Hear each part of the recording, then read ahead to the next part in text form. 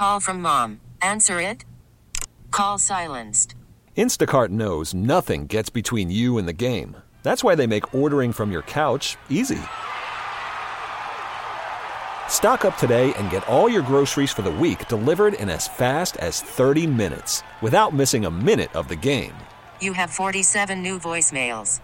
Download the app to get free delivery on your first 3 orders while supplies last. Minimum $10 per order. Additional terms apply. We really need new phones. T-Mobile will cover the cost of 4 amazing new iPhone 15s, and each line is only $25 a month. New iPhone 15s? It's better over here. Only at T-Mobile, get 4 iPhone 15s on us and 4 lines for $25 per line per month with eligible trade-in when you switch. Minimum of 4 lines for $25 per line per month with autopay discount using debit or bank account. $5 more per line without autopay, plus taxes and fees. Phone fee at 24 monthly bill credits for well-qualified customers. Contact us before canceling account to continue bill credits or credit stop and balance on required finance agreement due. $35 per line connection charge applies. See T-Mobile.com. This is the Graybar Sports Open Line. Goldschmidt swings and he hits a drive. He hits a slammer. On America's Sports Voice, KMOX. Back out on Graybar Sports Open Line here on KMOX as we move into the 7 o'clock hour. We are very happy to welcome on to the program somebody you hear a lot here on KMOX doing news, but he's also our fantasy football guru, our fantasy football aficionado. He is Sean Malone. Sean, how are you? Good. How's it going? Very good. Did you have a good holiday? I did. I got to go home, see the family. I'm originally from Long Island, New York, so made it back here in time to do some anchoring on Christmas evening. But good holiday, and I did not finish last in my punishment league, so that's the biggest highlight of my holiday season. Best gift I got was a good performance from my team, finally in the final game of the season. We talked about it a little bit a couple weeks ago because in the punishment league, you've got the crazy thing where you send somebody somewhere. Yeah, this is every year we change up what we're doing, and our punishment this year is the loser. We were inspired by one league we saw. Their punishment was they sent the guy on basically 24 hours of flights. They just kept booking him on one flight after the next, and so he went to the airport, got on a flight, had an hour layover on another flight, and just danced around the country, stopping by all these airports, and then finally made his way back home after like 24 hours. We don't have the kind of disposable income to do something like that. So what we came up with is the loser is getting sent on a Greyhound bus to what it will be an unnamed city until he finally goes to get on the bus, and that's when we tell him where he's going. And the only rule is he's got to do the bus route, so he can't jump off in the middle of the trip and, stay in a different city, catch a flight home.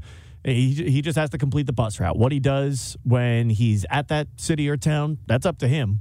But basically, you're going to be spending a good chunk of your weekend sitting on a bus instead of, what all of us will be doing, enjoying the NFL playoffs. Yeah, absolutely.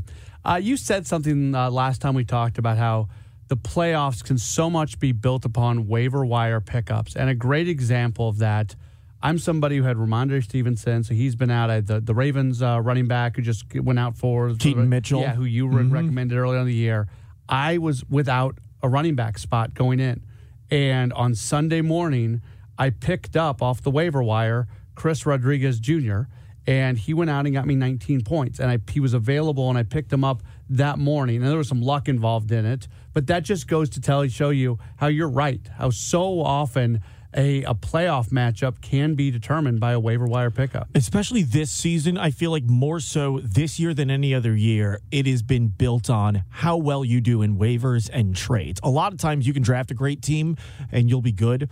But with the amount of injuries we've seen across the board this season, very few guys have made it through the entire season unscathed without missing time. So it kind of feels like the best teams or those that build themselves throughout the season, not necessarily who drafted the best this year. But you're right, even things like that, you miss a guy for a couple weeks in the middle of the season, you got to find someone off waivers to pick up and fill in for a while. This has been very much the year of streaming players for a week or 2 weeks here and there and just kind of patchworking your team over the course of the season. And it's moves like that, especially in the playoffs, when win and move forward or losing your season's done, that can be the difference. Does Mason Rudolph have any value right now? I don't think so. Okay. I think there are better options out there. I'll go back to the same quarterback that I mentioned earlier is a great option, although this is the tough matchup. Joe Flacco is continuing to kill it for the Cleveland Browns, to enough of an extent where we almost have to consider, is Joe Flacco worthy of one of those Fitzpatrick-type contracts where we know he's at the end of his career. He is not the long-term answer for a team, but could he be a 1 year, you sign him to be your starter for just one season, knowing the future isn't on the roster, or maybe it was a later round draft pick? With how Joe Flacco's playing, I think he's at least worth that conversation.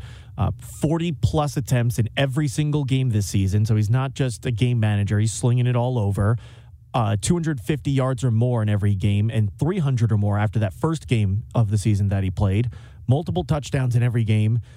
Now this week, though, he's got the New York Jets. So if you're looking for a fantasy option, instead of Rudolph, I go get Joe Flacco, even against the New York Jets. I just feel like we've kind of seen this with Rudolph before. Mm-hmm. It's hit and miss with him at best. So I'm not really relying on him all too much, especially if I'm in a potential fantasy championship game. That's what a lot at this point in your league, it's either the championship or it's the semifinals for you. Obviously, most leagues are championship. Very few leagues run their championship in the true final week. Most are they're either done. The punishment league I'm in, we finished last week because we didn't want to, with the NFL extending its season an extra week, it's still hard to figure out, okay, when are teams going to be clinching and resting? So we decided preseason to final 2 weeks. We won't have any games. But you're right. A lot of teams, leagues, this is the championship week right now. Who else that's maybe available in a good number of leagues or would be a potential good ad this week? Well, one of those, uninjured players over the course of the season that's been a great player just got hurt and is going to miss the rest of the season, TJ Hawkinson. Right. So if you need a tight end in a pinch, Logan Thomas is available in a lot of formats. He's available in more than 40% of Fantrax leagues. And he's coming off a nice game, 6 targets, 5 catches, 36 yards, and a touchdown. And it was interesting with the Commanders. I just mentioned how the Jets have one of the best pass defenses in football. They put Jacoby Brissett in late in the game, and all of a sudden the offense exploded in the second half. They almost came back against the New York Jets in what seemed like a game that was over at halftime. So I think that there's a little fire to this spark that was found with Jacoby Brissett coming in, especially if he's going to be the starter this coming week against the San Francisco 49ers. I like that a lot for Logan Thomas. Also because the way the 49ers are as a team, I think it helps Logan Thomas. They're 12th against tight ends in fantasy, so they're not killers against tight ends, but they're about middle of the road there. But the 49ers offense is one of the best offenses in football. That means the Commanders are probably going to have to spend much of this game playing catch-up. That means a lot more passing the ball around. That should benefit Logan Thomas. The last time San Francisco lost a game, they actually lost 3 in a row. Any worry that this loss against the Ravens is going to slow them down a bit? I don't think so. I've liked the Ravens dating back to the preseason. This is the first time in his career Lamar Jackson has a variety of weapons to throw to. At best, he had Andrews and Hollywood Brown, who had one good season with him. But I like, and it's really showing even after the loss of Andrews, the depth that they have of different pass catchers for the Ravens. So I'm not too worried about it. That was also a weird stretch where I can't remember where it happened in that stint, but Brock Purdy had that hit to the head, and he was in the protocol, he got out, but he never really seemed like himself. So I'll kind of chalk this more up to a fluke versus something I expect a big slide to emerge from. He is Sean Malone. You can hear him on the Fly Fantasy Football podcast, available on all podcast platforms, including the Audacy app. Also, follow him on Twitter at SMalone27. Follow him at SMalone27. Follow Fantrax at Fantrax. Their website is fantraxhq.com. Again, track spelled with an X.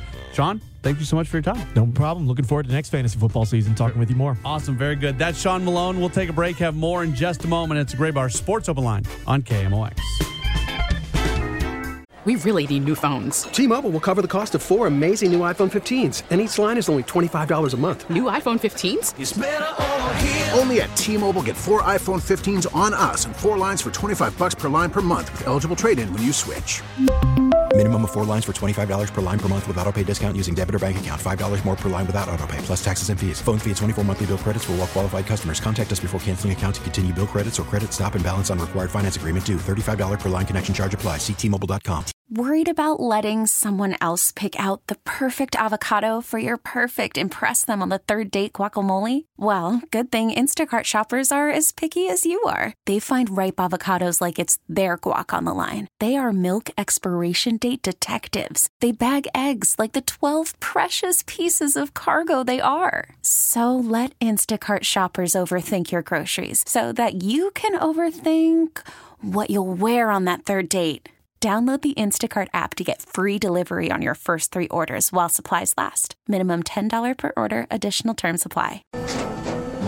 After the end of a good fight, you deserve an ice-cold reward.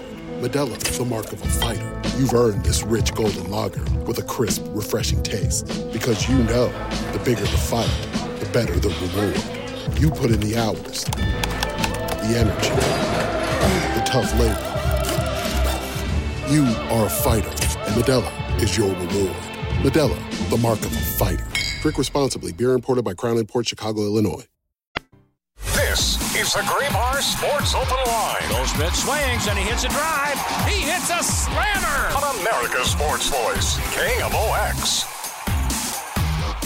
College football bowl season does continue as we roll on with a Graybar Sports Open Line right here on KMOX. I just saw the bowl game between Texas State and Rice is going on right now, and the Reddit college football Twitter account just tweeted out a few moments ago that basically all the Texas State has consumed all alcohol that is available on their side of the stadium. So they're going to the Rice side of the stadium to purchase alcohol. Those are the big stories going on right now. Where we're at. Things will get a little bit more serious come Friday when Missouri is in action. Cotton Bowl, they're going to match up against Ohio State and talk about that and much, much more. Very happy to welcome back onto the program. He covers Mizzou for the Post-Dispatch and STL Today. He is Eli Hoff, and he joins us right now via the Quiver River Electric guest line. Eli, appreciate you taking some time with us. How are you? For sure. I'm doing well. I'm down here in Dallas and having a fun time of it. How are you doing, Matt? Doing all right. I hope you had a great Christmas as well. What's the what's kind of the vibe from this Mizzou team right now as they get set for this big bowl game on Friday? Yeah, they're just excited. We watched a little bit of them practicing inside AT&T Stadium today, and then talked to some of the offensive players after. We'll talk to the defense tomorrow. But all these guys are just excited to be playing in the stadium. From some of them who've been in the stadium before. Theo Weiss has played here a handful of times from high school championships to a game with Oklahoma, but he's just excited to be back. A guy like Brady Cook, the word he used was just incredible. You walk into the stadium and the Jumbotron's massive. There's light spilling in. You can tell that it's a giant stadium that it's going to be rocking on Friday. So this team just strikes me as raring to go too. They haven't played a game of football and it'll be a month by the time this game kicks off. So I think they're ready to go and hit some guys wearing red and silver. They tweeted out a video on Christmas of them all receiving gifts at some sort of banquet, and it just seemed like that's one of the things about sports. Sometimes sports takes you away from your friends and your family on holidays, and we all have to certainly deal with that. But it seems like the football program did their best to make guys feel like it was Christmas. No, I think so, and they're also just trying to make this feel like a reward. Especially for some of these players who've been with this program 2, 3, 4 years. No knock on the bowl games that Mizzou has been to in the past, but the Cotton Bowl and New Year's Six Bowl, it's a whole other level for this program. So I think there's a little bit of incentive there that they want these guys to sort of celebrate some of the accomplishments of this season by getting to obviously playing a big game, but also getting to enjoy their time down here and really soak in the last little bits of the brotherhood that they've created for this season. All right, so I keep getting asked this question, and the question is, how much does winning or losing this game mean towards the momentum of this program? And my answer has been, I don't think it actually means that much, that this program has a lot of momentum moving forward, and whether they win or lose isn't going to impact that. Would you agree or disagree with my general sentiment there? I think I generally agree, but it's one of those things where if you beat Ohio State, no matter who they put out on the field, you still beat Ohio State. You still beat the number 7 team in the country, and that's a really big deal. The flip side of that is if you lose to number 7 Ohio State, there's not a ton of shame in that. Really, if you're any school besides Michigan, I don't think there's a lot of shame in that. And so that still allows the momentum to keep going. And the fact of the matter is what I think lasts beyond the immediate maybe 24 or 36 hours after the game is the fact that Mizzou is the number 9 team in the country and was in this game playing Ohio State, was on national television and in the Year 6 Bowl. All of that drum up, all of that hype of guys like Cody Schrader and Luther Burden being talked about on these ESPN talk shows and daytime shows.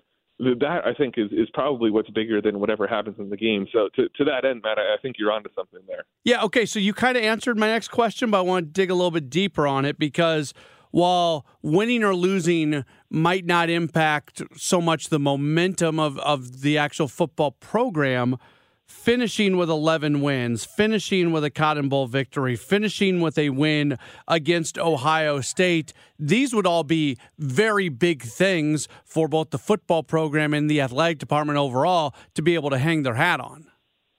Exactly. And it also matters more, too, what's happening with this momentum right now, that you're seeing momentum in the transfer portal, that this isn't looking like this is going to be a one-and-done situation for Mizzou. Now they're looking at, hey, it's a 12-team playoff next year. If we can put together a similar sort of season to what they did this year, all of a sudden it can turn into a college football playoff spot. So I think there's also a little bit of that with just who the star power is and how long they're going to be sticking around here. That this isn't necessarily the peak of what this generation or iteration of Mizzou football is going to be. Is there any, and he probably would never say it publicly, although he says a lot of stuff publicly, for Eli Drinkwitz, is there some form of, I don't know, vindication isn't the right word, but just the sense of, okay, I told you, if you gave me time, we were going to get this done. This was going to happen. Well, I think certainly, and you look at what this team's mantra has been since the start of preseason camp, it's been, they slapped it on every graphic, every video, STP, something to prove. That's been this entire team, and I think that very much starts with Eli Drinkwitz. He had a losing record coming into the season. He'd gotten that extension last November that I think raised some question marks in some folks' eyes, and so he felt he had something to prove, and that translated to players too, all the way down to guys who were even top recruits like Ennis Rakestraw and Luther Burden, that they felt like there was something that had to be proven. So I think that's absolutely the case, and he's not too shy about admitting that he felt like that element needed to be there going into this season. You mentioned the momentum in the transfer portal. We found out earlier today, people can read your article at STL Today, coming up in the Post-Dispatch, Missouri picking up former Florida defensive tackle Chris McClellan in the transfer portal. What kind of impact can a player like this have on the program? Well, I think he can have a lot. He's a guy who's spent 2 years in the SEC, so he understands what that means. He's played against Mizzou before, so he understands what it means to just play against this Mizzou offensive line with the state of what it is right now. But he also understands what it's like to play in Columbia and that atmosphere. So I think that's an important element of this. And it's also just another case of Mizzou going after guys in the portal who they know because they've seen them before. This was the case with Dare Smith, the Georgia edge rusher who they brought in. They're taking guys who, maybe they liked what they saw when they were going through the scouting report, going through the film for a regular season matchup, and have now been reaching out and saying, hey, how about you come do this for the team that ended up winning that game? Going back to that Christmas video that I alluded to, how much can that impact recruiting when kids see that that's the kind of program and that's sort of the environment that's being built right now? I think that matters a lot, because it's one of the things that when I've asked Mizzou players what is different about this year than last year, because something is objectively definitely different this year from last year, a lot of them just talk about the connectivity of this team. And there are other things you can point to. You can point to Kirby Moore. You can talk to just the talent synergizing better and playing better together. But there seems to just be a different level of connectivity with this group, and I think that is appealing to these guys, and that's also what's factoring into the transfer portal here, and even some of the high school recruitment, that Mizzou is at a spot where it can pick the guys it wants, and that's not just in terms of a schematic fit or who they think can plug a certain hole on the offense or defense. It's also a personality thing and a work ethic thing and a vibe thing of Drinkwitz and Blake Baker and Kirby Moore, and even some of these players having a say in, hey, we think this is someone who we want to play with, not just because he complements my strengths, but because he just complements who I am as a worker, who I am as an athlete, who I am as a person.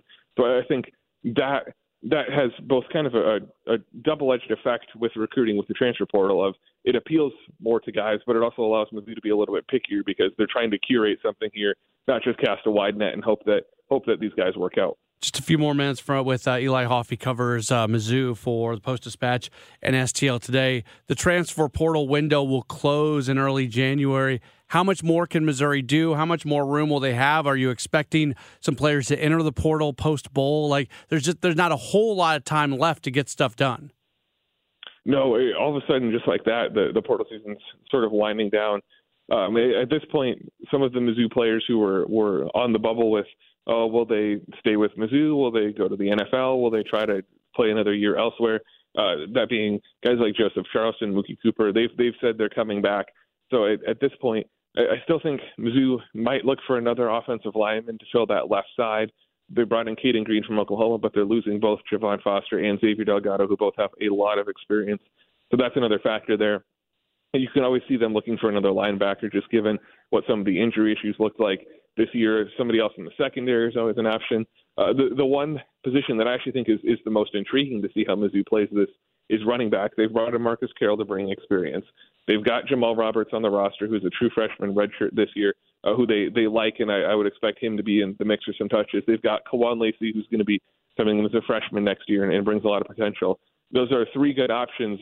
Do they feel comfortable with that? It will be interesting to see if they go out and try to get a fourth running back to compete in that mix who brings a little more experience. They were in on Trevor Etienne, the Florida running back, but he went to Georgia. So the kind of big name as far as SEC running backs go is off the table, but what Mizzou does with that position I think will be very interesting. There's also been some rumblings about the coaching staff. Eli Drinkwitz has talked about there possibly being some changes post-bowl. Is that still all expected? Are you expecting some members of that coaching staff to have other opportunities elsewhere? At this point, I don't think there will be too much movement just because a lot of the coaching carousel has already played out in terms of head coaches being cleaned out and having to hire new staffs.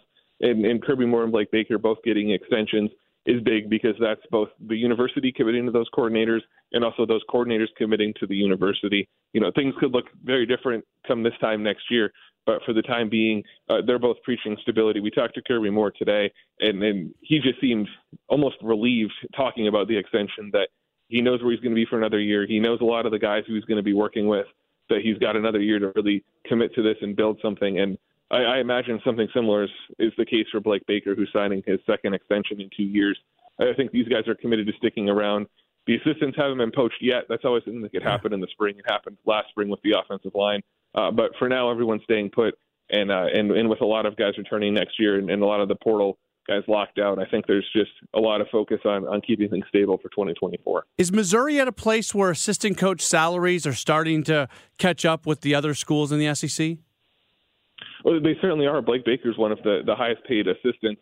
We're still waiting on finding out what the salary figures for the extensions that he and Kirby Moore got are, but I would imagine both are going to be compensated well.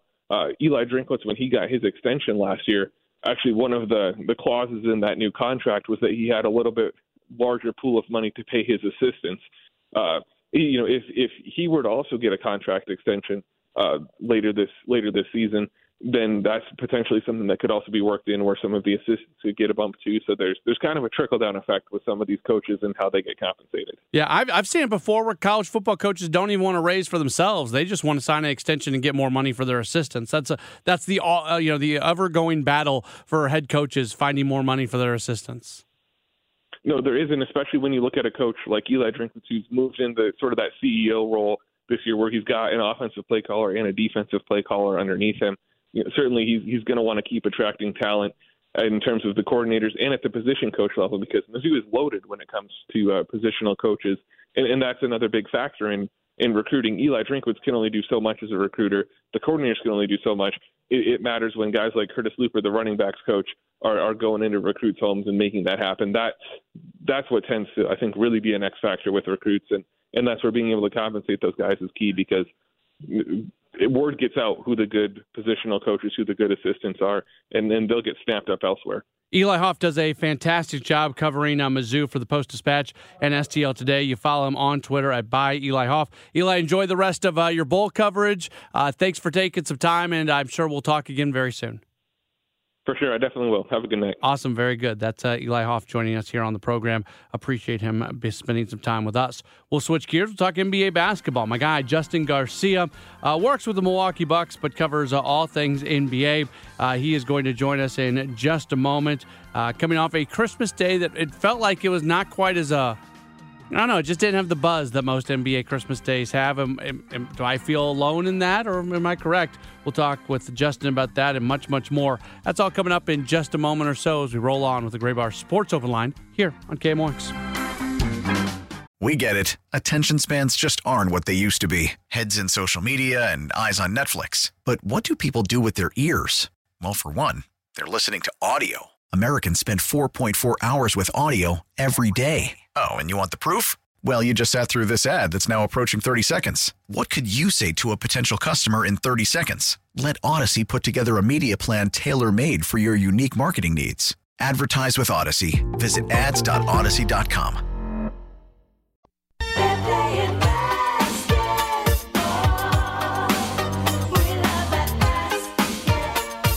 It's a Gray Bar Sports Open Line on KMOX. My name is Matt Pauley, taking you for about another 25 minutes or so. We'll take you till 8 o'clock this evening. We're headed back to the Quiver River Electric Guest Line, and we're welcoming on to the program one of my absolute favorite people to talk to. He is Justin Garcia, analyst on the Milwaukee Bucks radio network, covers all things NBA, and he's a Blues fan as well. You follow him on Twitter at Justin Garcia NBA. Justin, always appreciate you taking some time with us today. How are you? Yeah, I'm good, man. Do you want to do NBA first or Blues first? I feel like I have more to say about the Blues, so that's your call. Well, we'll start with the NBA. Let me start with this, and I'm not trying to... It doesn't really matter how many people are watching the games, but it really feels like the NFL steals the thunder from the NBA on Christmas Day. Does it feel that way in league circles around the NBA, that the Christmas Day doesn't mean quite as much if the NFL is running a triple header? I think there's definitely disappointment that, especially the last 2 years, where the league has you had Christmas Day falling on a Sunday and you kind of knew what you were going to be up against. And then this year, this was the weirdest schedule I can remember, where the league just started sprinkling games all throughout the week. And we got Thursday again this week, but you had Saturday and Christmas Eve and Christmas Day, multiple games there. So I think there's a little disappointment, but I think the NBA also accepts and acknowledges they're not going to win in this time of year, that Christmas Day is still their big day. But whenever there's NFL games, and I would imagine that's going to be the case going forward, even on non-Sundays and Mondays and Saturdays, they're going to take a little bit of a hit there. But I do think that's why they didn't really risk it with the scheduling this year of their games, where you didn't see them taking a risk and saying, let's plug some of those upstart teams in there just in case they got off the struggles. You went with the teams that you know. You had Celtics, Lakers, you had Kevin Durant out there, obviously Giannis, and they didn't know at the time Damian Lillard. But a lot of the teams that we'd seen recently, that they kind of played it more safe this year with their Christmas Day schedule. Where does the whole in-season tournament play into this, just in terms of getting eyes? Because they did it for the first time. It felt weird. I know it's an Adam Silver thing. Does the league feel like it was a success? Do you think it was a good thing to do? I think it was overall successful. I think the league would tell you it was an overwhelming success. I think just in terms of fan reaction, overall, I think it was successful. I've heard more of a split where there was still confusion over, I don't understand how this works. And I think people were hung up on, why are you calling it a tournament when there's only, 5 actual tournament games? So I think there was confusion there. But we did see, especially the end of group play, there was a lot of interest and excitement. And I think the biggest thing for the league and why they would consider this a success was, as we just spent time talking about how much of a grasp and stranglehold the NFL has on sports at this point. The NBA was such an afterthought, and they at least took a small piece of that, where you were still in the conversation. There was people talking about the NBA in November and in December. And I think the ripple effect, too, was, part of this was the messaging that was sent out before the year about player rest, but that in-season tournament helped there as well, where you have seen more and more stars playing this year. I mean, Giannis for the Bucks has missed one game so far. We've seen Kawhi Leonard playing in the majority of the games. And you think back to last year, We just compared this on one of our shows. Giannis missed one game out of the first, 30 for the Bucks. He had already missed, I believe, 8 or 9 games at this point last year. And it's not just the Bucks. You're seeing it league-wide that more players are playing. So I think it's kind of a multi-year plan approach of we're setting up this in-season tournament. There's going to be a lot of confusion and questions early, but I think similar to the play-in tournament, it's going to change next year, that maybe it's more group play games, maybe you would enhance the tournament a little bit, but it's going to continue to be tinkered with. And I think once we get to 2 or 3 years from now, it's going to be considered largely a success by everyone. Unfortunately for the NBA, maybe, I don't know if it's unfortunately, but it's a fact, a lot of the main storylines so far this year have been, whether it's what happened with Christmas Day, the in-season tournament, the other big story is Draymond Green, and he's continued to have issues showing violent tendencies inside of games. He's out. There's a report now that he's starting to do some virtual meetings as there's a possible return, so he's on Zoom. They're saying maybe 11 to 13 games for him that he's going to be out. What's your take on this Draymond situation, as it just seems like it has continued to escalate to a point where obviously the NBA had to do something drastic? Yeah,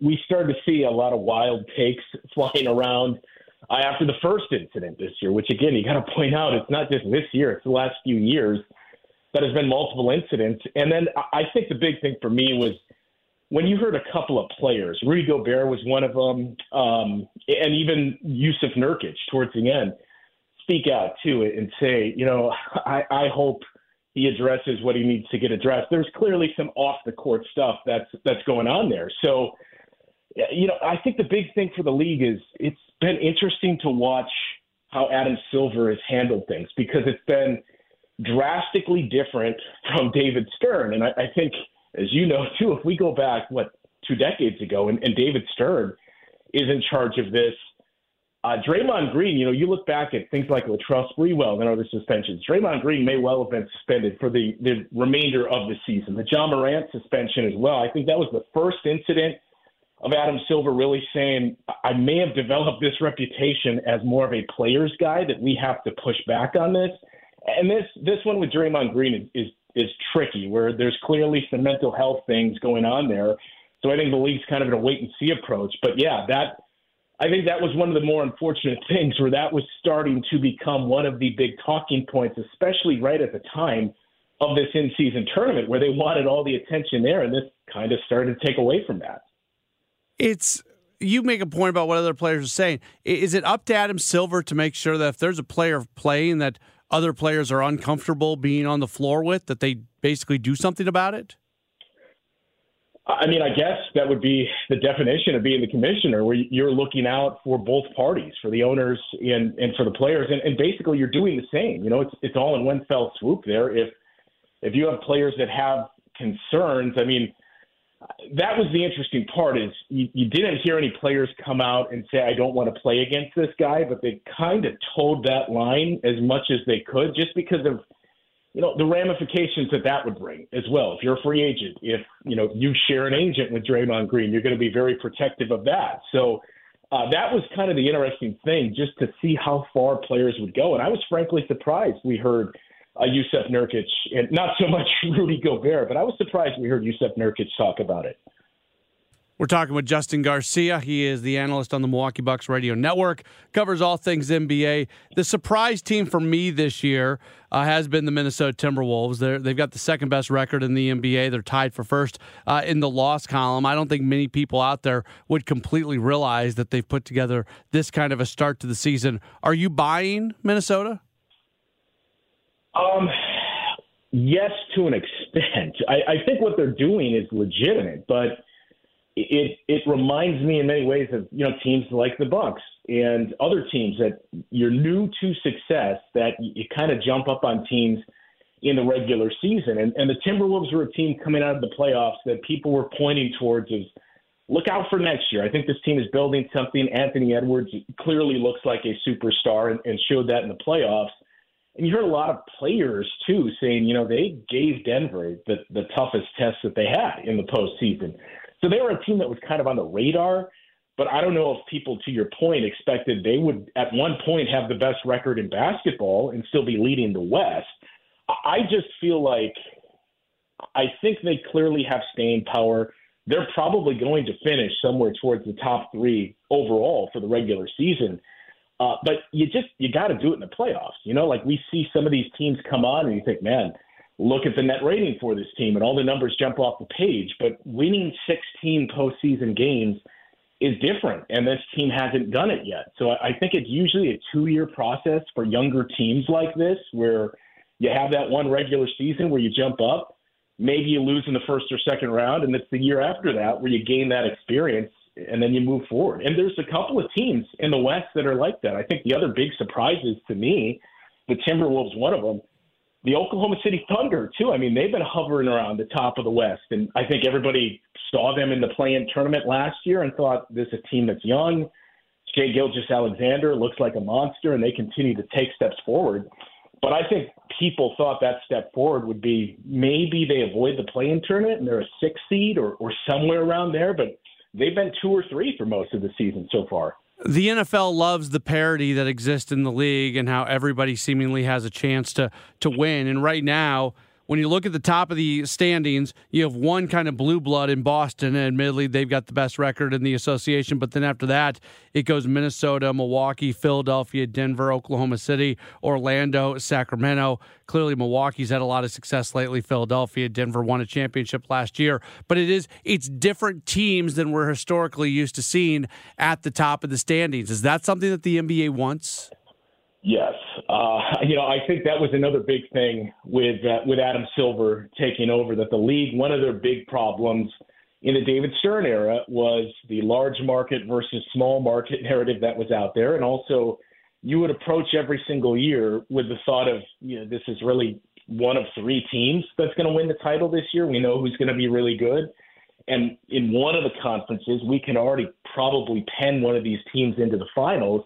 Even early in Adam Silver's tenure, when you think about things that they probably mishandled with the salary cap spike in 2016 and the players union not understanding what kind of softening that cap and spreading it out over years would mean, allowing the Warriors to maintain that dynasty and guys to get rich for one summer, but not the next few summers.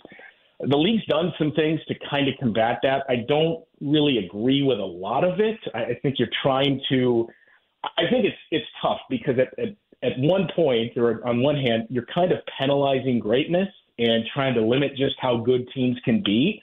But I understand what they're trying to do in that I don't know who you would point to as the heavy favorite this year. Everybody's going to say Boston. They've looked terrific so far. And I think if I had to pick one team right now, they've clearly looked the best through these first 30 or so games. But this year, more than any other, is what stands out, that I think you could probably come up with a list of 7 teams that you would say, depending on anything that happens around them with other teams in the standings or what they do leading up to the trade deadline or after, like this team could win the championship. And we just haven't had that before. You've had maybe 4 teams, but that list is growing. All right, before we get you out of here, what was your thought when you saw that Craig Berube got fired? Well, I was surprised. I did like a triple take because it was what, like around midnight? Yeah, it was late. Through. So, yeah, I saw it on Twitter, and I had to, confirm a couple times, wait, did this really happen?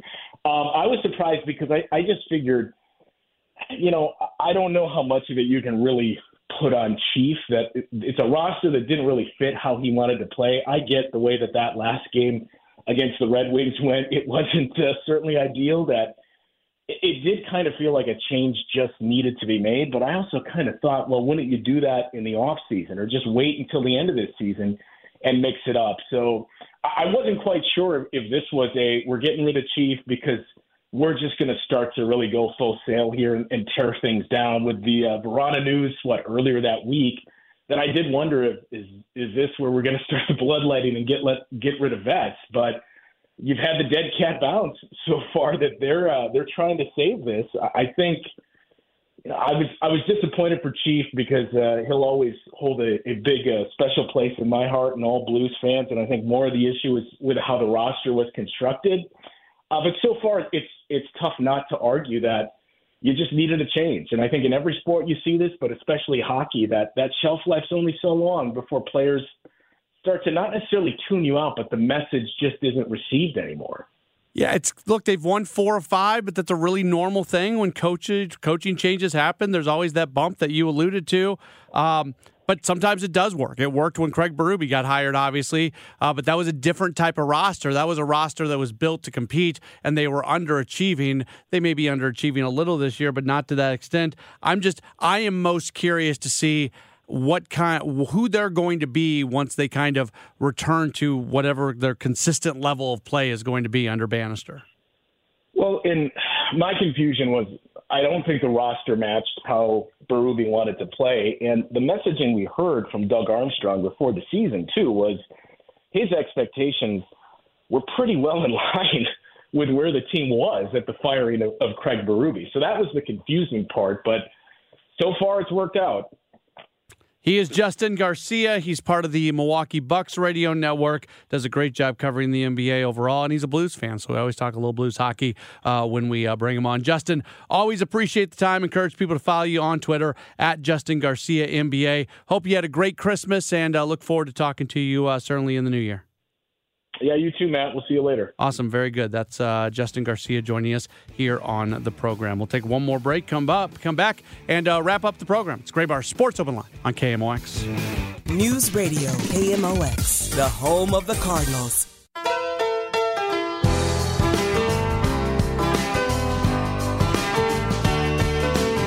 Back at it on Graybar Sports Open Line as we start to wrap up this edition of the program. Back at you tomorrow night, 6 o'clock to 8 o'clock.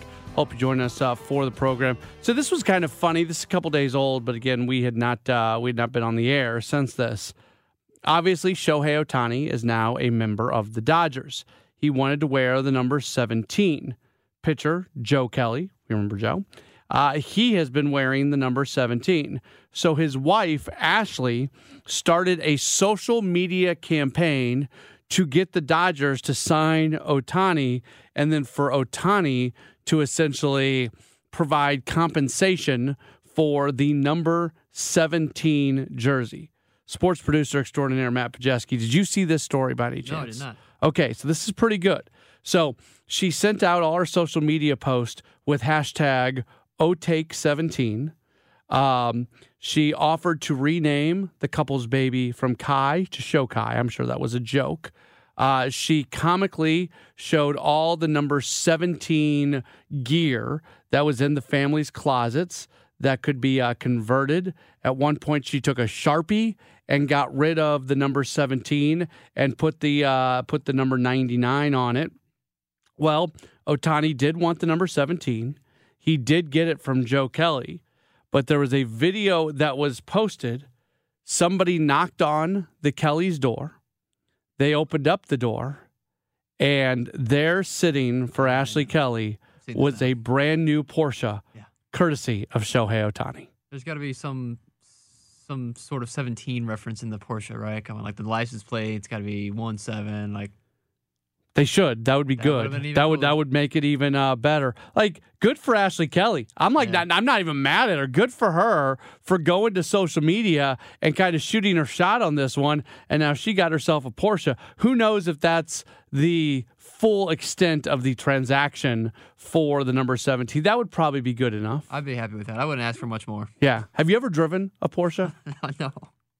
I did this thing when I was working. So, like the corporate Porsche people will come from cities to city, and they'll work with local Porsche dealerships, and they'll do like this thing. It's called like the Porsche driving experience, and they take bigwigs, people who have bought multiple Porsches, and they'll take them to a racetrack, and they'll have all these Porsches out there, and they'll let the people drive them around the racetrack. Well, I was working for a radio station in Milwaukee, and they wanted like a video of this event going on. So I got to go out and do the Porsche driving experience. So I got to drive these cars around the Milwaukee Mile, the racetrack in Milwaukee. It was pretty darn cool. Did you really get to open it up? Yeah. So when we were driving them, the Porsche people limited how fast we could go. Like when we're coming up on the corner, they would say, all right, ease up a little bit, ease up. But then they would take us out on one where they would be driving and we would be sitting in the passenger seat, and they went at it. They went full bore on the track, and I've never been in a car moving so fast in my life. Imagine Imagine how fast an actual race car is, or like an F1 car. I know. I can't even imagine because I wasn't even going close to that fast, but it was pretty awesome. So Ashley Kelly is going to enjoy herself a brand new Porsche courtesy of Shohei Ohtani. That's going to do it for the program today. Thanks so much for being tuned in. Again, we're back with you tomorrow night, 6 o'clock to 8 o'clock. Another 2-hour edition of a Gray Bar Sports Open Line. We'll talk to you then right here on KMOX. T-Mobile has invested billions to light up America's largest 5G network, from big cities to small towns, including right here in yours. And great coverage is just the beginning. Right now, families and small businesses can save up to 20% versus AT&T and Verizon when they switch. Visit your local T-Mobile store today.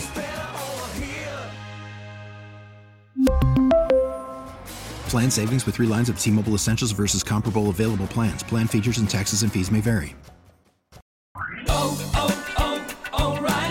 Protect your vehicle's engine with a full synthetic oil change and save with Mobil 1 at O'Reilly Auto Parts. Purchase 5 quarts of Mobil 1 full synthetic motor oil and receive a $10 O'Reilly gift card after rebate. See store for details. With your Mobil 1 purchase, you'll also receive 2 times points during O Rewards Bonus Points Month at O'Reilly Auto Parts. O'Reilly